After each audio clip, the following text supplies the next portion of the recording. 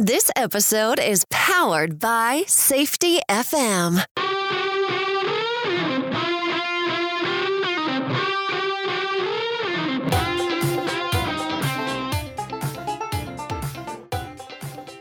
The Crucial Talks podcast with your host, Mike Saddam. Hello, everyone. I'm your host, Mike Saddam, and welcome back to the Crucial Talks podcast.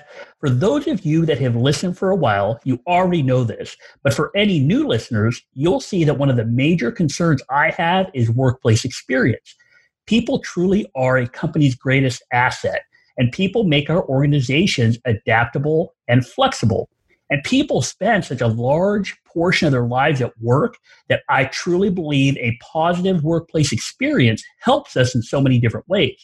It increases morale, helps retain employees, draws more people to the organization, ends up in better customer service, and improves safety.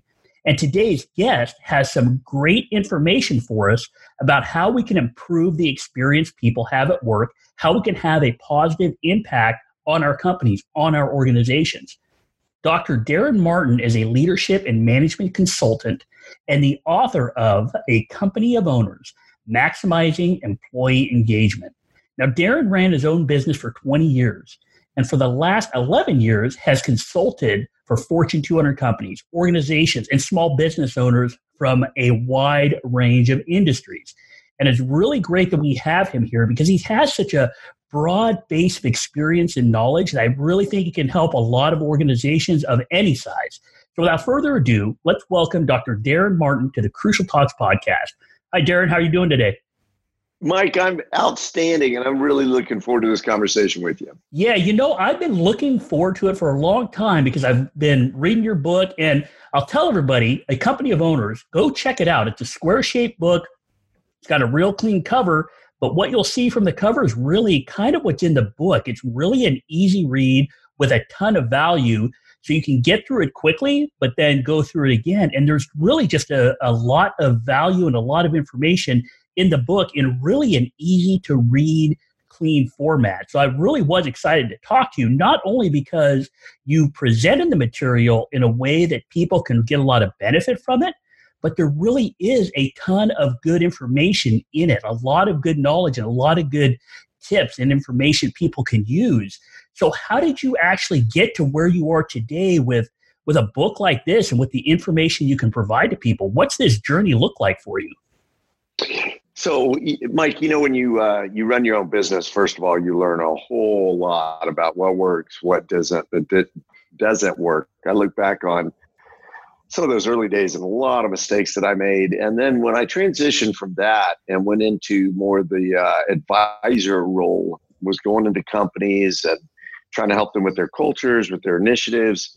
After a while, as I say, you see the good, the bad, and the ugly.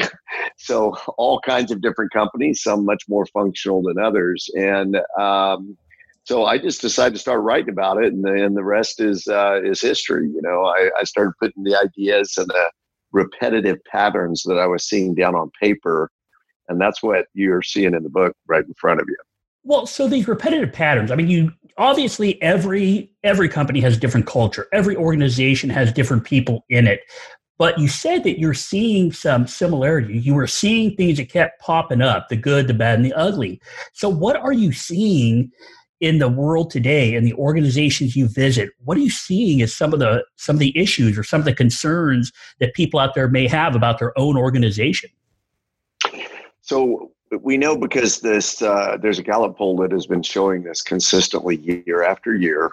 The average engagement at a typical company is 29%. That's the big problem to start with. So you're talking about companies where only a third of the workforce is really churning and doing the bulk of the work. And it's the old kind of 80-20 principle. But the ironic thing is when I speak to companies, C-level execs, all sorts of different companies, and I say, what do you think the typical engagement rate is? I actually hear lower than that. They don't even get to the 29% number. They're saying 20%, 15%, 5%. I've heard as low as 2%. I'm thinking, oh my goodness, what kind of company are you working in? And, we look at that and go, oh, well, systemically, we have a problem with the employees, but they're just not engaged. But anytime you've only got 20, 30% of the workforce that is actually engaged, I think it's a company culture problem. I think it's much more about what's going on at the company than that we just have, terrible workers or it's those millennials kind of perspective. Yeah, and it sounds like a lot of what we've talked about on this podcast before, that's really about how are people seeing themselves and how do people view their roles at work? Do they see themselves as part of this strong, cohesive, trusting group, or do they see themselves as just part of this kind of like a cog in a machine? And that really impacts how they react and how they act at work. So what are you seeing when you're talking about employees that may be disengaged? What are you seeing with regards to their perception? How are they seeing themselves in the role they play at work that's really keeping them from engaging, from being this type of employee that everybody really wants and everybody wants to have as part of their organization? What's keeping them from reaching that level of performance, or what's holding them back? Mike, I think you're spot on. It really does start with identity. It starts with what people, most people go to work and they see it as a job. And if you look back on, like the Industrial Revolution, years and years before that, work had a certain level of meaning to it. There was a creation involved. And then you've got with the Industrial Revolution, things like, Henry Ford is on record as saying, why when I ask for a pair of hands, do I get a brain? Okay. So what kind of worker was Ford looking for? He was looking for someone who was going to stand there and drill the hole where he told them to drill it and, not come up with their own stuff. Well, as well as I do, that's not very exciting work. And so we really sucked the meaning out of work in a lot of ways for people.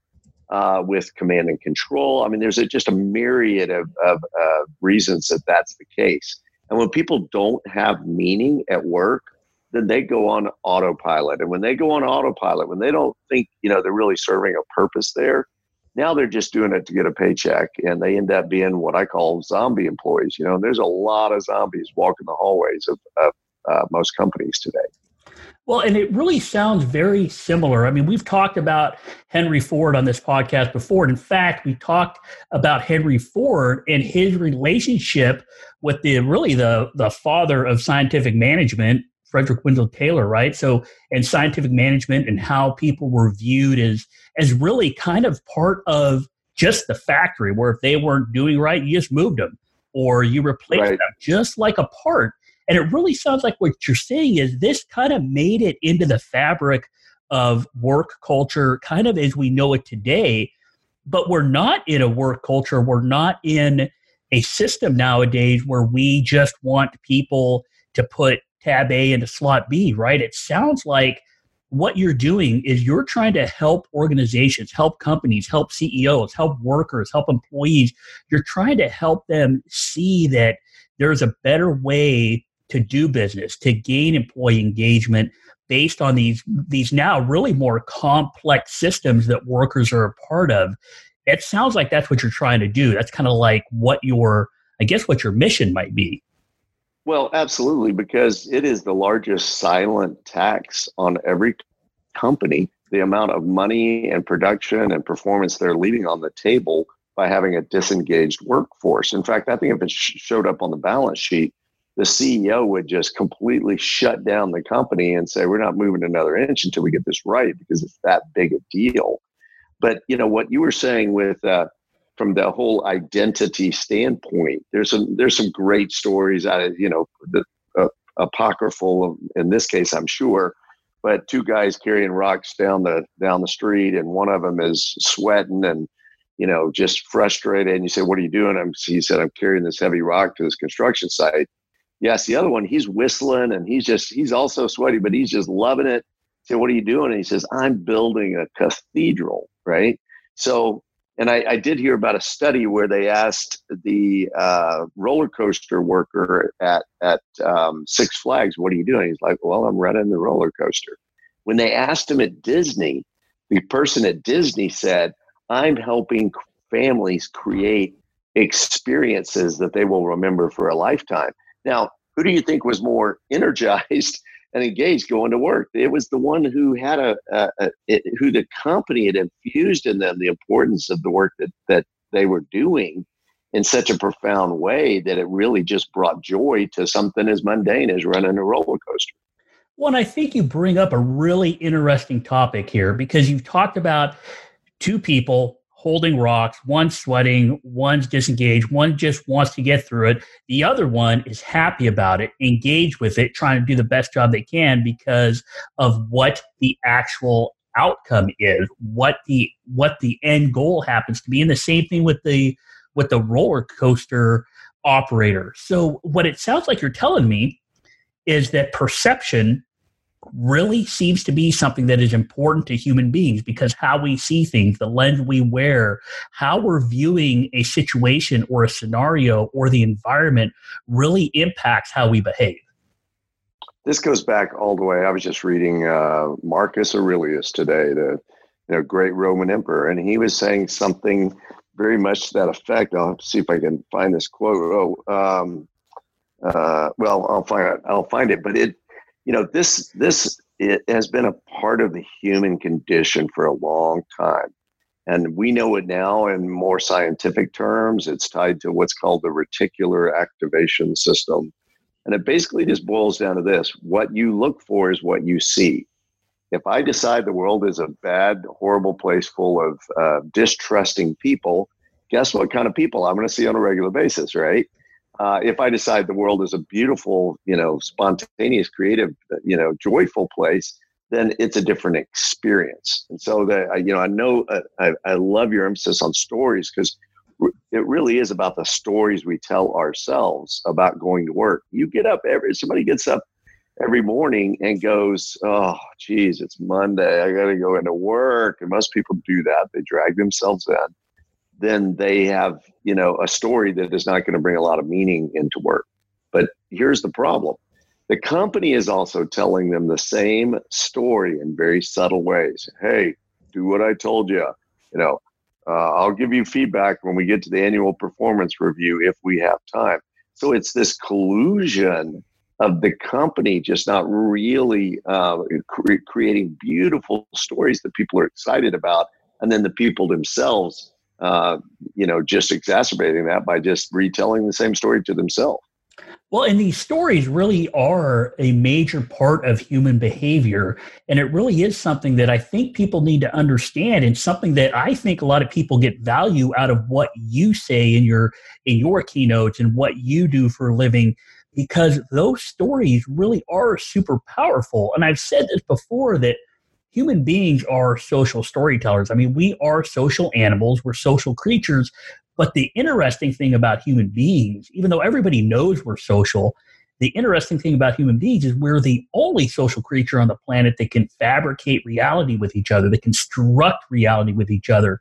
And that goes back to the stories you just told us about two people in very similar situations, seeing the situation in completely different ways. And that story they're telling themselves about what they're doing impacts how they behave. So how do stories actually affect us? And how are you seeing these stories affecting people in the workplace? I mean, what kind of employees are we seeing in workplaces that are telling themselves these kind of different stories? And what kind of employees do we get in organizations depending upon the stories they're telling themselves in that workplace?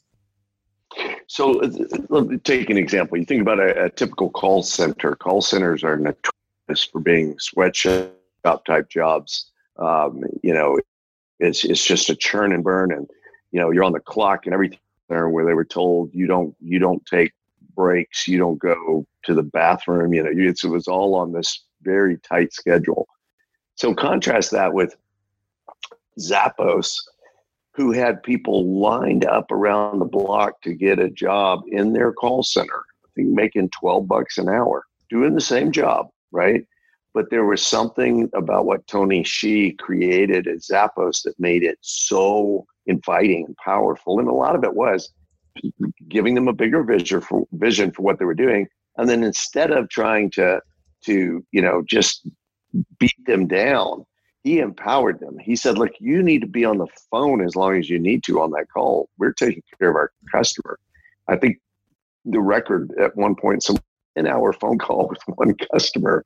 And, at the end of the time, the whole staff applauded, like, wow, that was epic, but there was something about the environment. There is something about the environment there where people really want to be a part of it. It's not about the work being done. It's about the environment, the culture, the air that people breathe when they get there, and kind of how they're being supported in a much more positive story.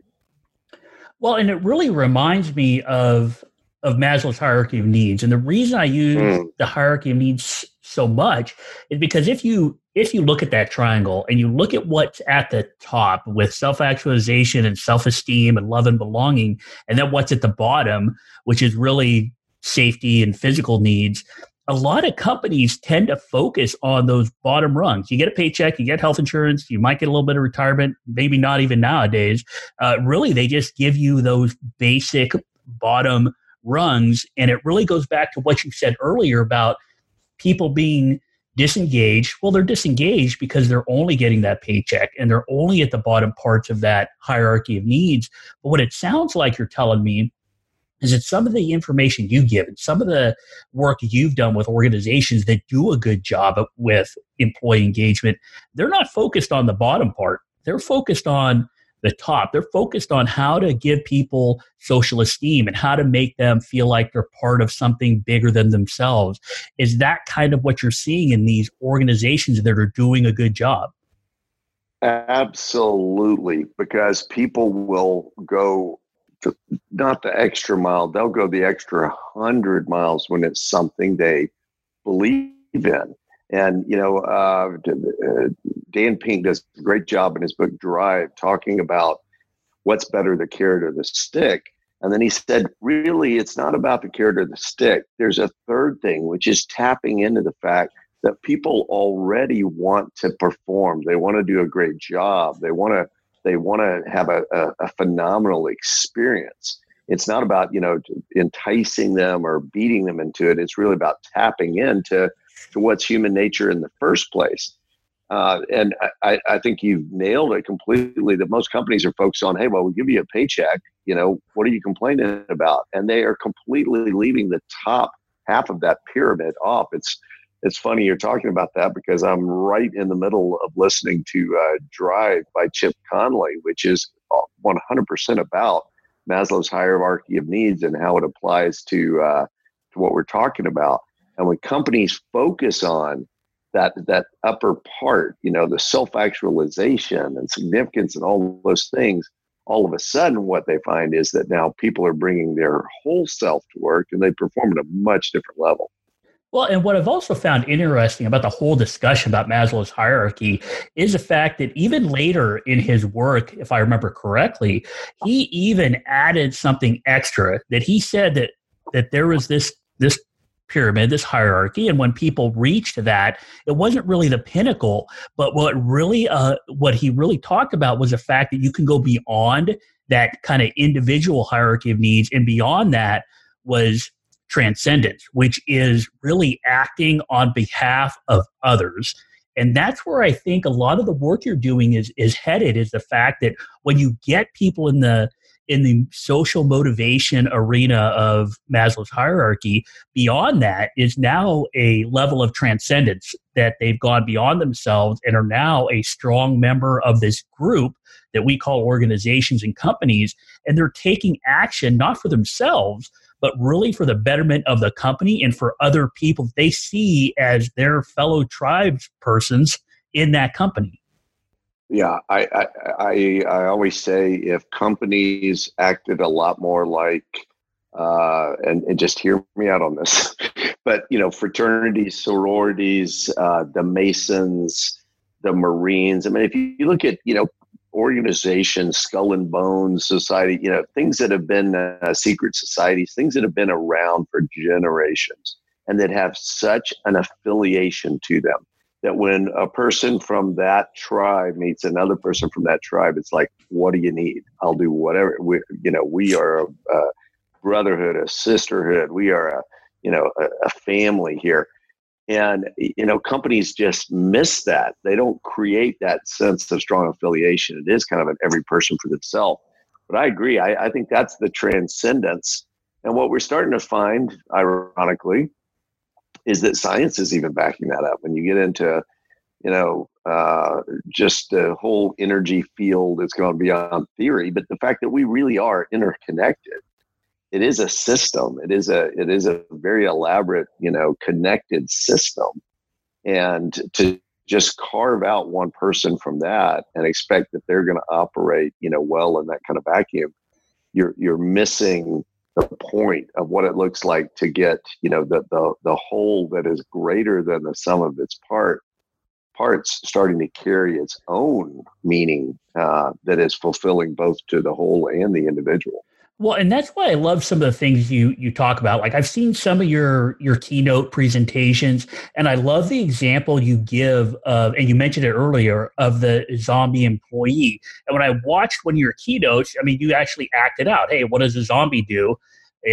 When they come up along, I think you use a chain link fence or a wall or something like that. What do they do? Well, they keep banging into it, right? And they don't figure out a way around it. But what makes human-based systems, families, communities, religions, and workplaces, what makes them so powerful and so valuable is really the flexibility and adaptability of the human being, not the zombie. So now if we're looking at the zombie as kind of like a caricature of a disengaged employee, what is the caricature that you give or that you can talk to us about of this new prototype of how we can see a worker? How can we see employees, or should we even consider them employees, to move our companies in this more bright future, this better direction? How should we be viewing the people that work within our organizations? And I love what you just said, because I've got a whole blog, and it's actually going to be in my follow-up book and some other things that we have. It is imperative that we change our language around work, because we do talk about employees, and then we wonder why they don't act like owners. We talk about them as, you work for me. Oh, well, why aren't you having the same attributes and attitudes that, I have? And then we talk about up and down the chain, and we talk about bosses and all of these hierarchical structures that are, existed for a time out of necessity. But in today's, digital world where information is wide open and it's just a completely different structure, a lot of that terminology really, really has to go away. And, the metaphor I use for talking about this new worker is an owner. Someone who acts like owners. And I always tell companies, if you want them to act like owners, you have to treat them like owners. How do you treat people that are owners? That they have a certain built-in, decision-making process, so forth.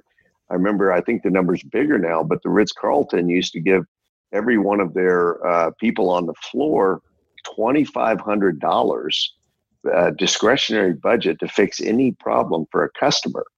I know some people in some, senior level positions that can't spend $2,500 without getting some kind of approval, So it really is about hiring people that you believe, belong there, and then treating them accordingly so that they've got a lot of run room. Companies like Netflix do this with their 0 vacation policy. We're not going to tell you when you can go on vacation. There's just a lot of ways to build that structure and watch the performance just really blossom. Well, so it sounds like what you're saying is that engagement really is related to a level of empowerment. Yes. Yeah, absolutely. So I've done a lot of work in many different industries because I'm working on the people side. So the one thing every business has in common is people, right? And a lot of what drives them is very similar across industries. But I did a lot of work for some oil and gas companies out at the refineries. And when there were union workers, there was a lot of moaning from management of, you just can't motivate them. They're just not motivated. They're just, union workers. That is sheer, utter nonsense. First of all, Southwest Airlines, big chunk of their company are union workers, and we know how engaged traditionally Southwest has been. But the other thing I say is watch them when they walk out the gate. They're on the phone. They're organizing the bowling league. They're staying up late night, building a race car. They're going and getting out in their deer blind at 3 a.m. to, try to be there for opening day. I mean, they're motivated. They're just not motivated at work. And people are naturally motivated when they see something that's intriguing and interesting. And that's what I think gets missed a lot. Well, and that's why I wanted to ask you about this notion of empowerment and people that are listening that want to create this. I mean, you've worked with a lot of big companies. You've also worked with small companies. But when you're trying to empower employees, and I think everybody understands the nature of it and the notion of engagement and how it's related to empowerment. But culture is tough, right? There's a lot of momentum that builds up with existing cultures. And now we want to introduce empowerment or any other positive strength-based approach to human behavior, but let's focus on empowerment. If we want to do that, we've got to try to change culture. What are some tips? How are we going to do it? What are some things we can do to start shifting that momentum to one where employees feel empowered? What are some techniques that organizations can use? Well, so you certainly don't do it the way I heard they did it at one company, where they got up in front of a very large bureaucratic, tedious system and said, "Hey, guess what? You're now all empowered. Go be empowered." Right? That's like when the Soviet Union goes from communism to more of a free market economy. If you've been under communism for 70 years, someone can't just tell you, "Oh, now you're free to go make money," right? Because it's not wired into your system. So fortunately, we're not talking about that, particularly in this country. We do know we have people at companies who know how to have a more entrepreneurial spirit and take charge of their things. And I think if it's really low at a company, first you got to make a decision that we are making a dramatic change, and we are going to say it in a very clear fashion. Here is how we've operated in the past, and here are the things that we have done, and this is the way that has impacted us. We know it's painful to work here for these reasons. We are making a conscious decision to make this a much more meaningful place to work, and that starts today. And here's what that's going to look like. Whereas before we're keeping time clocks to see when you're coming and going. Hey, you're adults. You're grown people. We're going to expect you to monitor yourself and take care of those things. And just to start to break down some of that structure. When Gerstner went to IBM, he did it in a number of ways. One was he abandoned the IBM dress code, where everybody looked the same, walked the same, marched around the office like little penguins. When Alan Mulally went to Ford, he had to break that CYA culture where anybody was afraid of saying they had any kind of a problem because they were at risk of losing their jobs if they brought bad news. And it took him some time to really gain the trust. And it was the epic story about, they had a lighting system on projects, whether it was red, green, or yellow, and every project was always green. And I remember the story of Mulally. I got to be with him in New York at a conference. He's a phenomenal guy. But he tells the story of the first meeting. He sees the board. It's all lit up green. And he said, we have a 17, I think he said, we're coming off a $17 billion shortfall. Are we sure? Are we positive? But over time, gaining trust, the first person that ventured out there and changed theirs to red, and everybody told him, "You're crazy." And then he got rewarded for it. And they started saying, "Hey, okay, maybe this is serious business." It's those kinds of, large demonstrable shifts to say, we're not going to operate this way anymore. We're going to start doing something different. Then you got to put your money where your mouth is. Well, so it sounds like what you're saying is there has to be a level of self-awareness. And I don't mean just self-awareness at the individual level, but also a self-awareness related to the organization as a whole. And then I also hear you mention trust a couple of times. So it sounds like the company has to really understand where they're at, has to understand where they want to go, and has to realize that trust is a big part of making any of these types of changes. So I always say the bigger the gap between the stated culture and the actual culture, the hidden culture, the bigger the gap between who we say we are, what we say we do, and what we actually do, the more dysfunctional the company. And I can't tell you, Mike, how many times I've been in a company where they say, "Oh man, we're awesome, we got a great culture," and then you get out and start talking to people, as I say, closest to the valve, right? The people that are doing the work, and they paint a very different picture. So I do like, I think that is step one. You got to get honest with yourself, with your organization. The only way you're going to know that is get out and have some really frank conversations with people. But it does. There's an old Chinese proverb. I do know the biblical version's proverb, but the Chinese proverb says the beginning of wisdom is calling things by the right name, and I think it starts there. Well, I really love what you're saying here, because a lot of the people that listen to this podcast, and we have a pretty broad audience, but a lot of the people that listen to this are actually safety professionals. And what you will hear in kind of the new view of safety, of what people are in this safety profession are looking at, is very similar to what you just said. Because what you said was the bigger the gap, the more dysfunctional.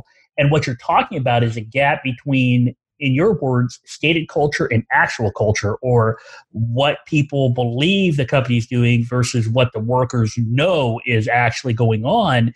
And in safety, we talk a lot about the same things, which is work as imagined versus work is actually completed. And I love what you said, because you basically said that the people doing the work can paint a different picture.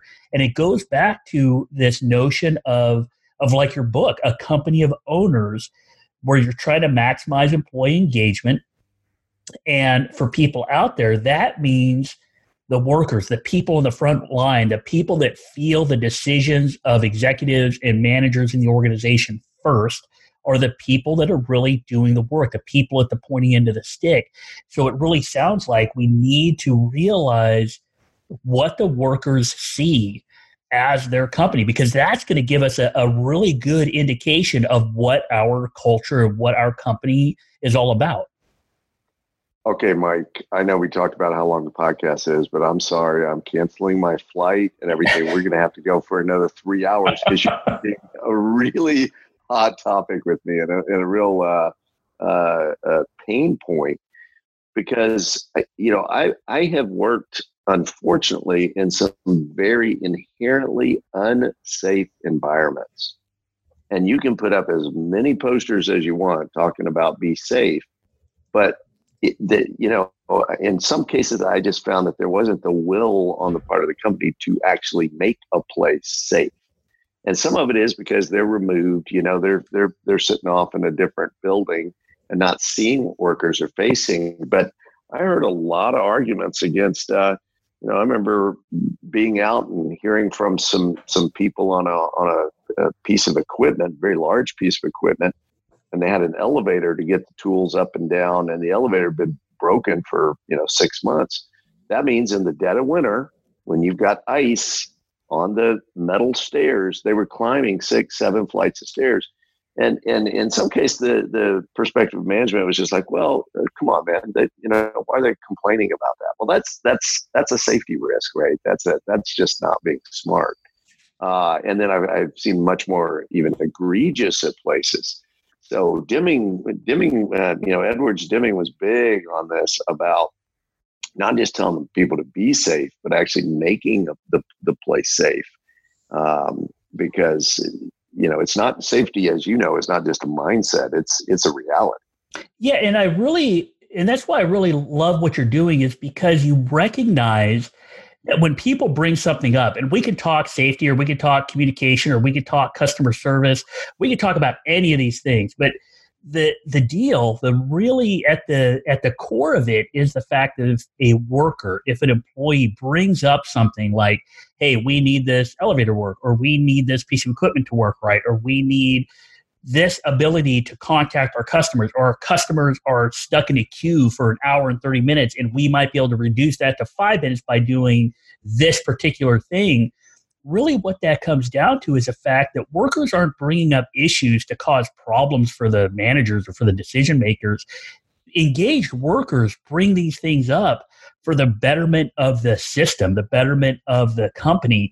And by saying that, I really want to kind of wrap up this podcast, even though we could go for 3 or more hours. I really, but I really want to wrap up this podcast with something you put in your book. Now, this is another Chinese proverb, and you wrote, "Tell me and I will forget, show me and I may remember, involve me and I will understand." And it goes back to your notion or the advice you give that great company cultures have collaboration built into them. So when we're talking about collaboration, what kind of mindset does the employee have to have? Does the line worker have to have? And what kind of mindset does the supervisor or the manager or the executive have to have kind of this collaborative environment, whether we're talking about leadership or communication or safety or customer service or sales, you name it? How do we change mindsets, or what mindsets do we have to be collaborative? So and I'm gonna give a positive Henry Ford quote here, but he said, "If there's anyone's secret to success, it lies in the ability to know the other person's story as well as you know your own." Okay, and I think that what you're describing, the listening, the non-defensive, knee-jerk, that's not true, that's not really going on, because they are.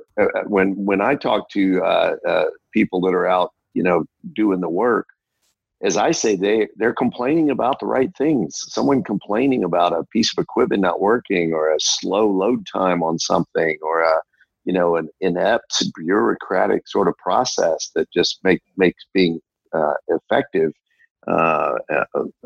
next to impossible. Those are the kind of things you want to hear about from your people. And I think the what I call the limitless leader, but the leader that is really just on it, thrives on that kind of information. What do you need? How do I help? What's going on? What's making your job difficult? And we certainly know that in a Japanese Kaizen system, there is no thing that is too small. We tend to think about bigger things, but if the E key doesn't work on your keyboard, it's going to make your life miserable, and it's such a simple thing. So I think you're right, just in terms of that there has to be that collaboration, so that the body organization, the enterprise, really is connected in a powerful way. And the left hand not only knows what the right hand's doing, but actually cares about what it's doing. Well, yeah, and I think that's a great point you make, that not only do they need to know, but they need to care. And I think that caring part is so huge, because we're talking about people, and people, they not only need to feel social esteem, but if they feel they're part of a group that cares for them, that they can trust, now they're not so much worried about watching their own back, but they feel like they're part of a team that's out there looking at threats and opportunities and all these things in their environment, that they can actually take proactive action and positive action, because they have people really standing shoulder to shoulder with them that they don't have to worry about, because there is that level of caring, because there's empathy, and because there's trust. And I think that's just a really great kind of way to leave off on this episode, a positive way to think about changing employees from employees to a company of owners, which is really the title of your book, A Company of Owners, Maximizing Employee Engagement. Now, we know we have this book that we can go access, this kind of beautifully done book that's easy to read, that fits in really nicely in a briefcase, that sort of thing. But what else do you offer? What kind of services do you offer? I talked a little bit about your speaking. And where do people find out more about you? Where can they go to contact you, to get more information from you, to see more about you, your blog, that sort of thing? Where can they go to contact you and get that information? So there's a lot of what you're describing on our website, DarrenMartin.com. They've got to spell Darren right with one R and an E. I say right. That's the way my parents spelled it. Daren Martin. All my books are available on Amazon. We've also got a podcast ourselves. I really value and appreciate the work you're doing. It's called Company Culture with Darren Martin. And then I've got some things brewing that I can't talk about yet, but that are really going to be on a global scale. And I'm going to want you to have some involvement with that, Mike, when we get there. But one of the best ways I've found to stay connected and really create more of a conversation is LinkedIn. So add me on LinkedIn. I'd love to hear from as many of your listeners. I mean, we already know certain things about the people listening to your show. They are passionate about this stuff. They care about this stuff. And I like connecting with people who are really trying to help drive what I call the evolution, because work is shifting into what I believe is going to be a much more beautiful experience. And it's going to take some work to get there. So we might as well collaborate and do it together. So I hope people will come find some of what I'm doing and the resources, but also share with me what they've got going. Well, definitely, because I think you'll find that most of the people listening to this are really interested in either leadership, communication, safety, something that has to do with people. And they're looking at it from that lens you just talked about. They're looking at it through the lens of how do we make the workplace experience more positive? How do we make the workplace experience something people actually want to be a part of? So this has been just a great conversation with Darren Martin about what he's doing, about culture, about people, about how to change thought processes and mindsets into something where employees can feel engaged. So when you get a chance, check out his book, A Company of Owners. Check out his website, DarrenMartin.com. It's DAREN Martin.com. There is a link to his website in the show notes. Feel free to check it out. There's also a link to where you can find his book on Amazon. So check that out too. And if you have a chance, please visit me at the Crucial Talks website at crucialtalks.com and connect with me via email, LinkedIn, Facebook, Twitter, whatever works for you. Because if you need anything from me, I'd love to hear from you. Also, if you can do me a quick favor, there's a ton of these great conversations just like we had with Darren. So please, if you could review the podcast, rate it and share it and subscribe to it, I'd really appreciate it.